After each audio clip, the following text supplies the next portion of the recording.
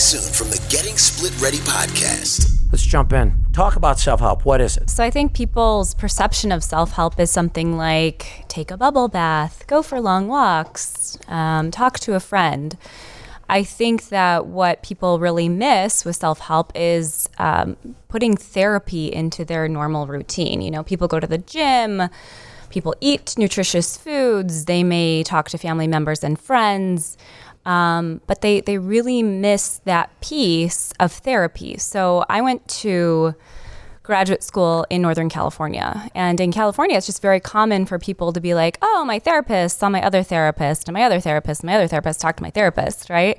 And I think in the Midwest, somehow we still think of it as a taboo subject.